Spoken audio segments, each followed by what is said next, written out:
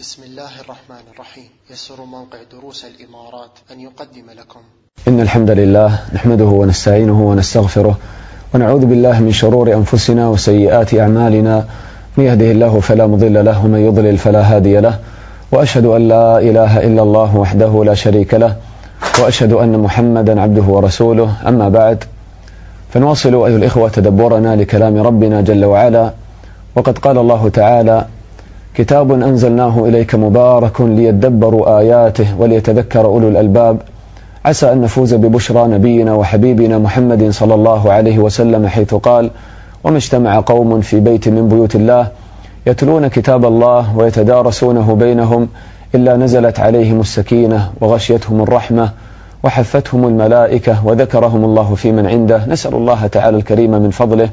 معنا في هذه الحلقة للإخوة سورة البلد، وتأملوا في ترابط سور القرآن الكريم. في سورة الفجر التي قبل سورة البلد ذكر الله تعالى حقيقة عظيمة تتعلق بالدنيا، وهي أن الدنيا دار ابتلاء، كما قال الله تعالى: فأما الإنسان إذا ما ابتلاه ربه فأكرمه ونعمه فيقول ربي أكرمن، وأما إذا ما ابتلاه فقدر عليه رزقه فيقول ربي أهانن. فالإعطاء والمنع كله ابتلاء من الله تعالى، ومن ورائه جزاء. فكذلك سورة البلد تأتي وتكمل هذه الحقيقة، فتقول أيضا: الدنيا دار ابتلاء، وفي نفس الوقت هذا الابتلاء فيه مشقة وتعب. فيقسم الله تعالى على هذه الحقيقة: لقد خلقنا الإنسان في كبد. والإنسان إذا تيقن بهذه الحقائق أن الدنيا دار ابتلاء ودار تعب ومشقة، يعمل للآخرة ويسارع للآخرة. ولذلك أنكر الله تعالى على من لم يعمل للآخرة ويحسن إلى المستضعفين، إلى اليتامى والمساكين في سورة الفجر، كما عرفنا، لأن هذا يتناسب مع السورة. هناك قال: كلا بل لا تكرمون اليتيم ولا تحاضون على طعام المسكين وتأكلون التراث أكلا لما وتحبون المال حبا جما. فكذلك تأملوا في سورة البلد ذكر ما يشبه هذا، فقال: فلا اقتحم العقبة وما أدراك ما العقبة، فك رقبة أو إطعام في يوم ذي مسغبة، يتيما ذا مقربة أو مسكينا ذا متربة، ثم كان من الذين آمنوا وتواصوا بالصبر وتواصوا بالمرحمة. فالإنسان إذا تيقن بأن الدنيا ابتلاء وأنها مشقة وتعب، يعمل للآخرة حتى يسعد في الدنيا والآخرة. وكذلك من اللطائف التي ذكرت هنا أن سورة الفجر ختمت بقول الله تعالى في النفس المطمئنة: فادخلي في عبادي وادخلي جنتي. آخر كلمة فيها الجنة. وأول كلمة في سورة البلد: لا أقسم بهذا البلد، مكة المكرمة. فهذه جنة الدنيا. مكة هي جنة المتقين، هي أحب البقاع إلى رسول الله صلى الله عليه وسلم. فهذه أيضا مناسبة لطيفة. تعالوا الإخوة نتأمل شيئا من معاني هذه السورة العظيمة، سورة البلد. يقول الله تعالى: بسم الله الرحمن الرحيم: لا أقسم بهذا البلد وأنت حل بهذا البلد ووالد وما ولد لقد خلقنا الإنسان في كبد. فالله تعالى يقسم في هذه السورة على هذه الحقيقة، يؤكد هذه الحقيقة أن الإنسان خلق في كبد، في تعب ومشقة في الدنيا. يا ترى كيف أكد ربنا جل وعلا هذه الحقيقة؟ بماذا أقسم؟ تأملوا. يقول الله تعالى: لا أقسم بهذا البلد. طبعا النفي هنا مر معنا أنه للتوكيد، وهذا من الأساليب البديعة في القرآن، يأتي النفي هنا للتأكيد. كيف ذلك؟ الأمر على ظاهره: لا أقسم بهذا البلد، يعني الأمر أوضح من أن يحتاج إلى قسم، فلا يحتاج الأمر إلى قسم.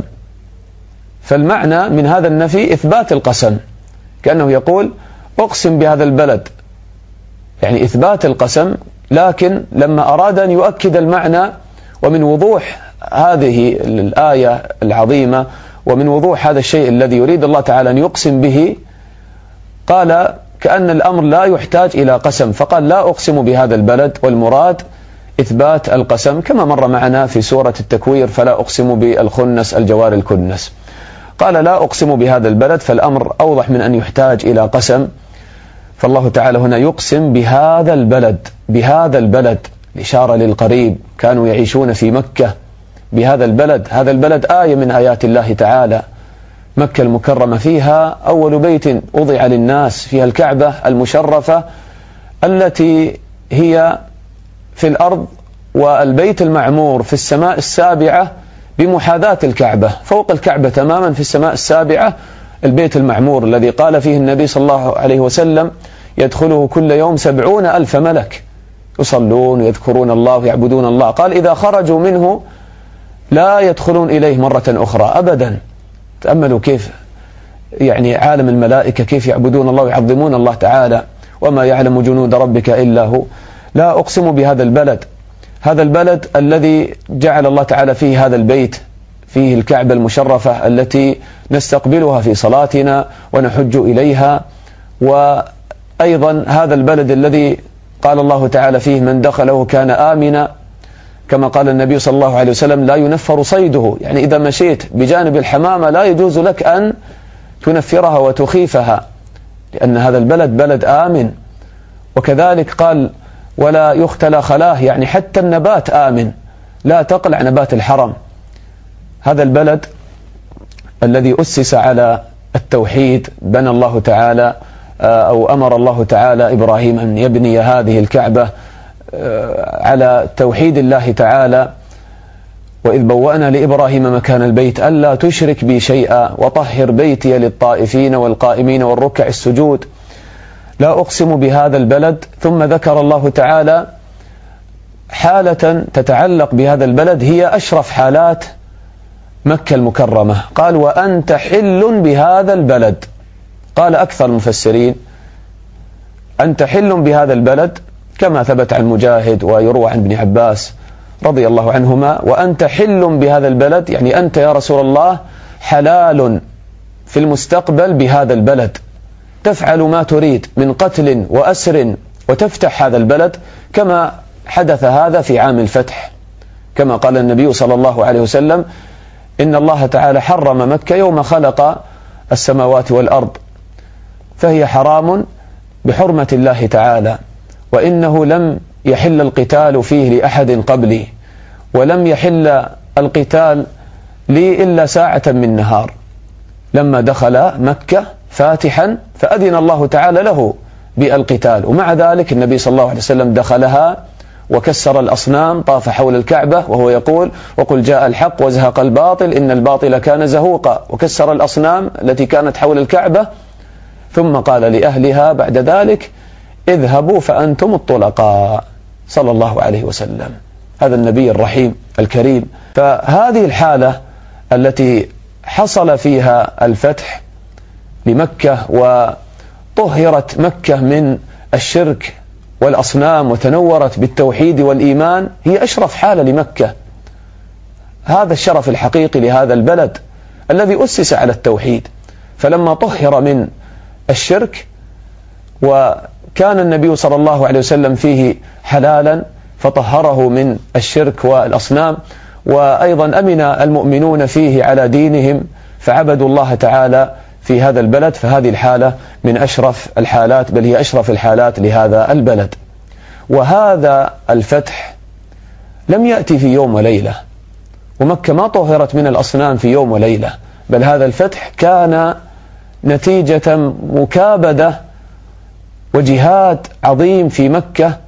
أقام النبي صلى الله عليه وسلم في الفترة المكية قبل أن يهاجر 13 سنة في مكة يدعو إلى لا إله إلا الله، إلى توحيد الله. صبر في مكة هو وأصحابه رضي الله عنهم، أوذوا وقتلوا وشردوا وقوطعوا وهم في مكة وهم صابرون. فكانت المكابدة التي كانت في مكة من النبي صلى الله عليه وسلم والصحابة رضي الله عنهم، كانت هذه المكابدة أشرف مكابدة عرفها التاريخ من آدم إلى يوم القيامة. أشرف مكابدة وأشرف تعب في الدنيا كان هذا التعب والجهاد والمكابدة التي كابدها نبينا صلى الله عليه وسلم في هذا البلد حتى فتحه الله تعالى له وطهره من الشرك والأصنام ونشر فيه التوحيد والإيمان.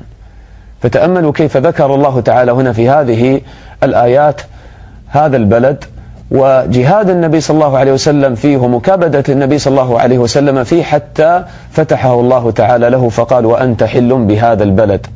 طبعا هناك تفسير آخر لمعنى هذه الكلمة وأنت حل، يعني وأنت حال ومقيم وساكن بهذا البلد، ولكن كلمة حل في اللغة يعني لم تأتي بمعنى حال بمعنى مقيم كما في معاجم اللغة وكتب اللغة، كما نبه على ذلك بعض المحققين. ولذلك أكثر المفسرين على القول الأول وأنت حل بهذا البلد، حلال بهذا البلد كما كان في عام الفتح. ثم وقبل أن نغادر هذه الآية أيضا تأملوا سبحان الله إلى دقة القرآن، هنا لم يصف البلد بالأمين، ما قال لا أقسم بهذا البلد الأمين كما في سورة التين، وإنما قال لا أقسم بهذا البلد لأن السياق هنا في هذه السورة سياق مشقة ومكابدة، لقد خلقنا الإنسان في كبد، وهذا لا يناسب أن يوصف البلد هنا بالأمين مع أنه أمين، ولكن هكذا دقة القرآن.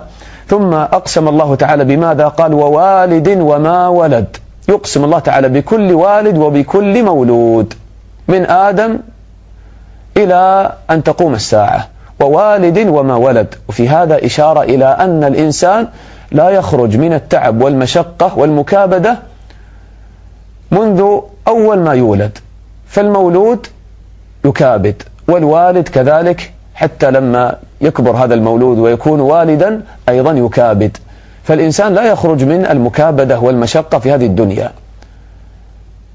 الوالد والولد يكابدون، فقال ووالد وما ولد.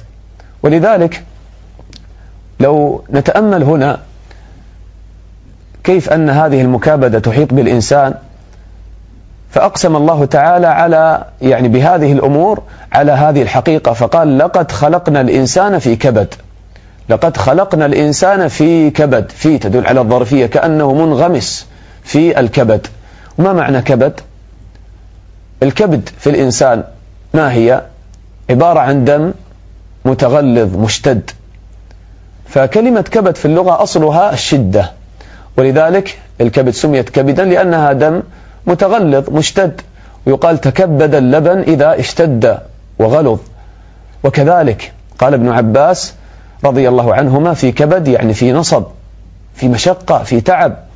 فهكذا يقسم الله تعالى على هذه الحقيقة ويقرر هذه الحقيقة، لقد خلقنا الإنسان في كبد. انظر إلى حياة الناس، انظر إلى الإنسان كيف يعيش في كبد.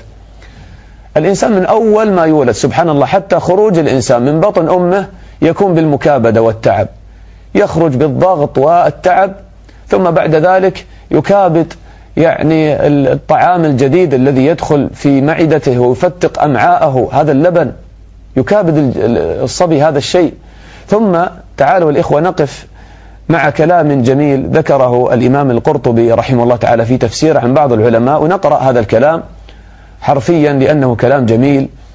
قال القرطبي رحمه الله قال علماؤنا أول ما يكابد قطع سرته، ثم إذا قمط قماطا وشد رباطا يكابد الضيق والتعب، ثم يكابد الارتضاع ولو فاته لضاع، ثم يكابد نبت أسنانه وتحرك لسانه، ثم يكابد الفطام الذي هو أشد من اللطام، ثم يكابد الختان والأوجاع والأحزان، ثم يكابد المعلم وصولته والمؤدب وسياسته والأستاذ وهيبته، ثم يكابد شغل التزويج والتعجيل فيه، ثم يكابد شغل الأولاد والخدم والأجناد، ثم يكابد شغل الدور وبناء القصور، ثم الكبر والهرم وضعف الركبة والقدم.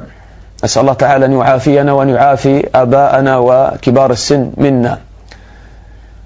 إذن يكابد ضعف الركبة والقدم، في مصائب يكثر تعدادها ونوائب يطول إيرادها، من صداع الرأس ووجع الأضراس ورمد العين وغم الدين ووجع السن وألم الأذن، ويكابد محنا في المال والنفس مثل الضرب والحبس، ولا يمضي عليه يوم إلا يقاسي فيه شدة، ثم الموت بعد ذلك كله، ثم مساءلة الملك في فتنة القبر وظلمته، ثم البعث والعرض على الله إلى أن يستقر به القرار إما في الجنة وإما في النار. قال الله تعالى: لقد خلقنا الإنسان في كبد.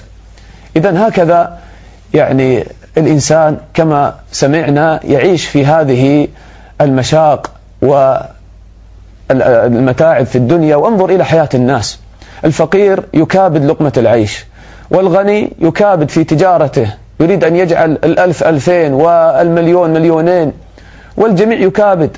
العاصي يكابد في معصية الله، يكابد في الزنا وفي الربا في الأسفار، والطبيب يكابد، والمهندس يكابد، والطالب يكابد، والمعلم يكابد، والمسلم الذي يطيع الله يكابد في صلاته في قيام الليل، وهذا يكابد في الدعوة إلى الله. الجميع يكابد، بل حتى الذي ينام على فراشه يكابد النوم، سبحان الله، لأنه إذا نام وطال النوم والكسل أصيب بأمراض الخمول وثقل الجسم وهكذا. فإذا الإنسان لا يخرج من هذه الحقيقة: لقد خلقنا الإنسان في كبد.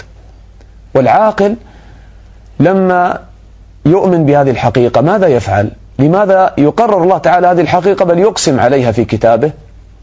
العاقل الإخوة إذا تيقن بهذا، وأن الدنيا دار ابتلاء ودار مشاق وآلام وأحزان لا كما تريد أنت، فإذا العاقل يكابد في أمر يكون فيه هذا، يكون المكابدة في هذا الأمر، يكون بهذه المكابدة يعني يرتاح بهذه المكابدة في الآخرة، يكابد في أمر يريحه في الآخرة، وهذا لا يكون إلا إذا كابد في طاعة الله. هذه الدنيا يأخذ منها ما يعينه على طاعة الله، ثم يكابد في طاعة الله، تحافظ على صلاة الجماعة، تكابد الليل، تقوم الليل، تصوم النهار، تبر والديك، تصل أرحامك، تتصدق، تحسن إلى الناس، تكابد في طلب العلم، في ذكر الله، في تلاوة القرآن. هذا كله يحتاج إلى كبد وتعب وبذل، كما قال يحيى بن أبي كثير: لا يستطاع العلم براحة الجسد. وهكذا العبادة. ولكن مع ذلك الله تعالى يقول: ألا بذكر الله تطمئن القلوب. المكابدة في أمر الآخرة في الحقيقة هي طمأنينة في الدنيا ثم سعادة في الآخرة. فهكذا العاقل. أما أن الإنسان يعيش هذه الدنيا يكابد في المشاق والتعب، ثم بعد ذلك يكابد أيضا العذاب الأكبر يوم القيامة في نار جهنم، فيضيع عليه الدنيا والآخرة. ولذلك يعني ابن حجر رحمه الله تعالى، هذا الإمام من أمة المسلمين، كان قاضي المسلمين في مصر، في ذات يوم خرج وإذا بيهودي حداد يستوقف ابن حجر، وابن حجر يعني قاضي المسلمين في يعني خرج مع يعني حاشيته والناس، فقال له اليهودي: يا إمام، نبيكم يقول الدنيا سجن المؤمن وجنة الكافر، وأنا في سجن، حداد يشقى ويتعب، وأنت في جنة تعيش في جنة. فقال له ابن حجر رحمه الله، قال: الدنيا سجن المؤمن، نعم، بالنسبة لما ينتظره من النعيم في الجنة، الدنيا كالسجن، وهي جنة الكافر بالنسبة لما ينتظره من العذاب في نار جهنم، فأنت هنا في جنة بالنسبة للعذاب الذي ينتظرك يوم القيامة.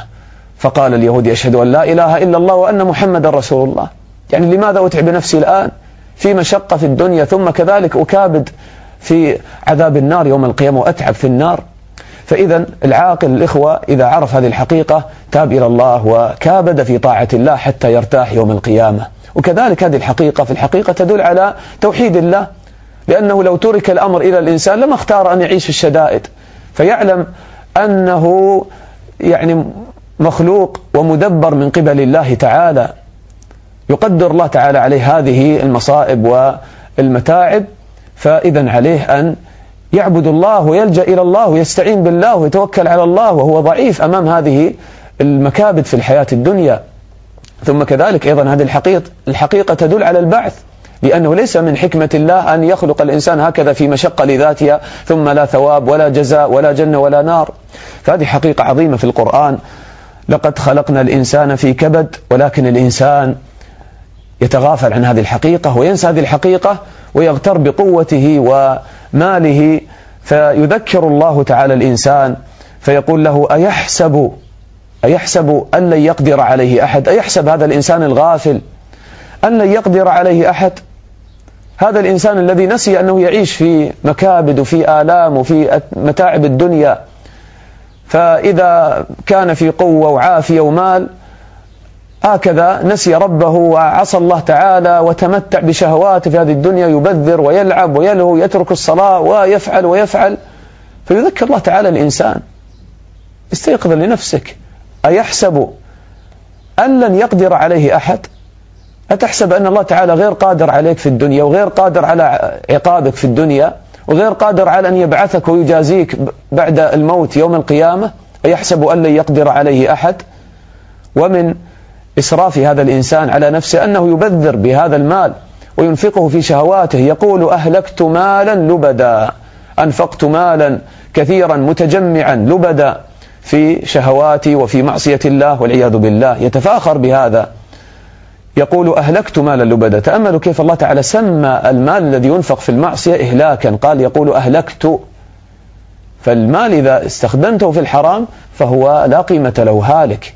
ذلك النبي صلى الله عليه وسلم يقول ابن آدم: مالي مالي. قال: وهل لك يا ابن آدم من مالك إلا ما أكلت فأفنيت، أو لبست فأبليت، أو تصدقت فأبقيت، هذا يبقى عند الله. قال: وما سوى ذلك فذاهب وتاركه للناس. ثم المال الذي تصرفه الحرام تحاسب عنه يوم القيامة، تسأل عنه. قال: يقول: أهلكت مالا لبدا. ثم كما ذكره الله بقدرته عليه يذكره باطلاعه عليه، يقول: أيحسب أن لم يره أحد؟ أين أنت من الله الذي لا تخفى عليه خافية؟ فليستحي الإنسان من ربه، وليشكر ربه، وليقبل على الله، وليخاف الله تعالى الذي يراه من فوق 7 سماوات، والله تعالى قادر عليه. ثم كما ذكره الله تعالى بصفاته وبأنه مطلع عليه وقادر عليه، يذكره الله تعالى بإحسانه وإنعامه على الإنسان. يقول: ألم نجعل له عينين تبصر بهما هذا الكون، فتعرف عظمة الله وتعبد الله وتقرأ كلام الله تعالى. ألم نجعل له عينين ولسانا ميزك بهذا اللسان عن الحيوان، تفصح عما في نفسك. خلق الإنسان علمه البيان، ولسانا وشفتين، حتى هذه الشفتين من نعم الله تعالى علينا. أذكر أني رأيت صورة لمولود ولد بدون شفة، مشوه، فسبحان الله كأنه مخلوق آخر. هذه الشفة جمال للإنسان. وكذلك تخيل لو أنك تأكل الطعام والشفة غير موجودة، يخرج الطعام من فمك. وهذه الشفة بها يتم الكلام، باللسان والشفة، لأن أهم الحروف في اللغة تخرج من الشفة، الميم والباء والواو كلها تخرج من الشفة، كذلك الحركات الضمة والفتحة والكسرة تخرج من الشفة. فإذا قال: ولسان وشفتين. الإنسان إذا تفكر بعينه، تفكر ونظر إلى المخلوقات بعينه، نطق لسانه بعد ذلك بالشكر والاعتراف لله تعالى بالفضل. ثم ذكر ملك الأعضاء وهو القلب، قال القلب الذي يكون به الهداية والغواية: وهديناه النجدين. قال ابن مسعود بن عباس رضي الله عنهما: بينا له طريق الخير والشر، النجدين. الله تعالى سمى طريق الخير والشر ماذا؟ أنه بين طريق الخير والشر، قال: وهديناه النجدين، لأن الله تعالى وضح طريق الخير وطريق الشر غاية الوضوح وغاية البيان، أتم البيان، كما قال النبي صلى الله عليه وسلم: يا أيها الناس، ما من شيء يقربكم من الجنة ويباعدكم من النار إلا وقد أمرتكم به، وما من شيء يباعدكم من الجنة ويقربكم من النار إلا نهيتكم عنه. فطريق الخير واضح، طريق الشر واضح، ولذلك سماه نجدا، سمى هذا الطريق نجدا لأن النجد هو الشيء المرتفع، وذلك نجد بلاد نجد مرتفعة فسميت نجدا. قال: وهديناه النجدين، فهما طريقان واضحان كالشيء المرتفع الواضح، وهديناه النجدين. وهذه الأعضاء التي ذكرها الله تعالى هنا الإخوة، المسلم عليه أن ينتبه لها، هي دائمة الحركة، العين واللسان والقلب. فمن حفظ النظرات واللفظات والخطرات التي في قلبه حفظ دينه. فاجعل صمتك فكرا، كما قال بعض السلف: اجعل صمتك فكرا، ونظرك عبرة، وكلامك ذكرى. قال: وهديناه النجدين. ثم بعد ذلك ما دام أن الله تعالى أعطاك هذه النعم فعليك أن تشكر الله تعالى. كيف يكون شكر الله تعالى؟ استمع. قال: فلا اقتحم العقبة. وما أدراك ما العقبة فك رقبة أو إطعام في يوم ذي مسغبة. استعد للعقبة التي تكون يوم القيامة. سبحان الله، تأملوا إلى جمال السورة. الدنيا فيها مشاق، لقد خلقنا الإنسان في كبد، وكذلك الآخرة فيها عقبة، كما قال قتادة رحمه الله: للنار عقبة دون الجسر. كما بكى أبو هريرة رضي الله عنه عند موته، فقيل له: ما يبكيك؟ أبو هريرة رضي الله عنه الذي روى أكثر من 5000 حديث، بكى عند موته: ما يبكيك يا أبا هريرة؟ قال: أبكي على بعد المفازة وقلة الزاد وضعف النفس وعقبة كؤود والهبوط منها إما إلى جنة وإما إلى نار. فهذه عقبة، العقبة هي المكان المرتفع الشديد الوعر، عقبة يوم القيامة الناس يصعدون عليها ثم النزول منها إما إلى جنة وإما إلى نار. فقال: فلاقتحم العقبة، ثم عظم الله من شأنها: وما أدراك ما العقبة. ثم قال قتادة: ثم بين الله تعالى كيف يقتحمها الإنسان. قال: فك رقبة. تريد أن تقتحم هذه العقبة؟ يسر على الناس في الدنيا وأحسن إلى الناس في الدنيا، الله تعالى يسر عليك يوم القيامة. فك رقبة تحرر العبيد. الإنسان إذا كان عبدا لا يملك ماله، لا يستطيع أن يصلي الجمعة ولا أن يحج إلا بأمر سيده، فالذي يعتقه ويحرره كأنه يعيد الحياة إليه مرة أخرى، فهذا من أعظم الإحسان. وذلك أخبر النبي صلى الله عليه وسلم أن من أعتق عبدا أعتق الله تعالى بكل عضو منه عضوا منه من النار. ويقاس على هذا اعتاق الأسراء. اليوم لا يوجد عبيد، لكن فك الأسير، وكذلك إخراج السجين الذي عليه دين. وجزا الله تعالى خيرا حكامنا لما يسعون في هذا الأمر. دائما نسمع من فترة إلى فترة، وخاصة في مواسم الفرح، في قبل العيد مثلا، يعني هكذا يصدر قرار من الحاكم جزاه الله خيرا بالعفو عن المساجين الذين عليهم ديون أو غير ذلك. هذه سياسة الرحمة والعطاء، يعني هذه سياسة بلادنا، والحمد لله من الشيخ زايد رحمه الله تعالى وأخوه الشيخ راشد، وكذلك الحكام اليوم الشيخ خليفة والشيخ محمد، جزاهم الله تعالى خيرا وزادهم الله تعالى من فضله. قال: فك رقبة أو إطعام في يوم ذي مسغبة. إطعام، تطعم المساكين واليتامى في يوم ذي مسغبة، شديد الجوع، شدة الجوع، في يوم ذي مسغبة. يتيما ذا مقربة، لأن الصدقة على القريب صدقة وصلة، كما قال النبي صلى الله عليه وسلم: يتيما ذا مقربة أو مسكينا ذا متربة، من شدة فقره كأنه قد لصق بالتراب، أو مسكينا ذا متربة. وهذا الإحسان كله صادر عن الإيمان. قال: ثم كان من الذين آمنوا. ليس هنا ثم للترتيب يعني الزمني، وإنما يسمى هذا بالترتيب الرتبي، التراخي الرتبي. يعني الأمر الأعظم من هذا وأساس هذه الأعمال أنه كان من المؤمنين، من الذين آمنوا. الإيمان هو أصل هذا الإحسان. وتواصوا بالصبر وتواصوا بالمرحمة. وبهذا يجمع الإنسان الكمال، تكون صابرا وفي نفس الوقت تكون رحيما. فأصل الطاعة، طاعة الله، تقوم على الصبر، تصبر على طاعة الله، وتصبر نفسك عن معصية الله، وتصبر على قدر الله، فلا بد من الصبر. ثم كذلك تعامل الخلق بالصبر والرحمة، تصبر على الأذى والإساءة، وأيضا ترحم الناس. وهذه الأعمال ما تكون إلا برحمة، تطعم المساكين واليتامى وتفك الرقاب، هذا كله بالرحمة الموجودة في القلب. قال: وتواصوا بالصبر وتواصوا بالمرحمة. فالسعيد من جمع بين هذين الأمرين. ولذلك تأملوا إلى هذا الموقف. الفضيل بن عياض رحمه الله لما مات ابنه ضحك. قيل له: لماذا تضحك؟ قال: أريد أن أرضى بقدر ربي جل وعلا. يريد أن يحقق أكمل درجات الرضا والصبر.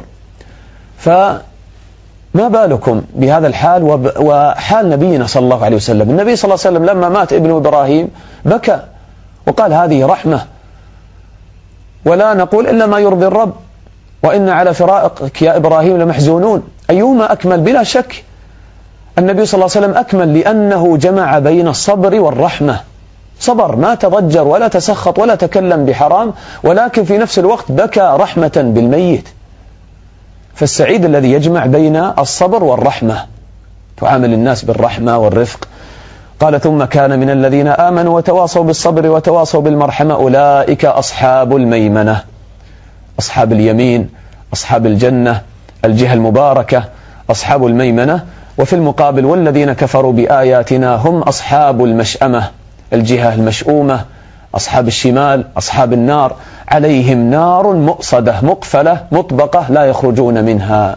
هؤلاء الكفار خالدون فيها أبدا والعياذ بالله، وهذا أشد كبد. لقد خلقنا الإنسان في كبد، إذا لم يكابد في طاعة الله في الدنيا هكذا عاش في الكبد الشديد يوم القيامة في نار جهنم والعياذ بالله.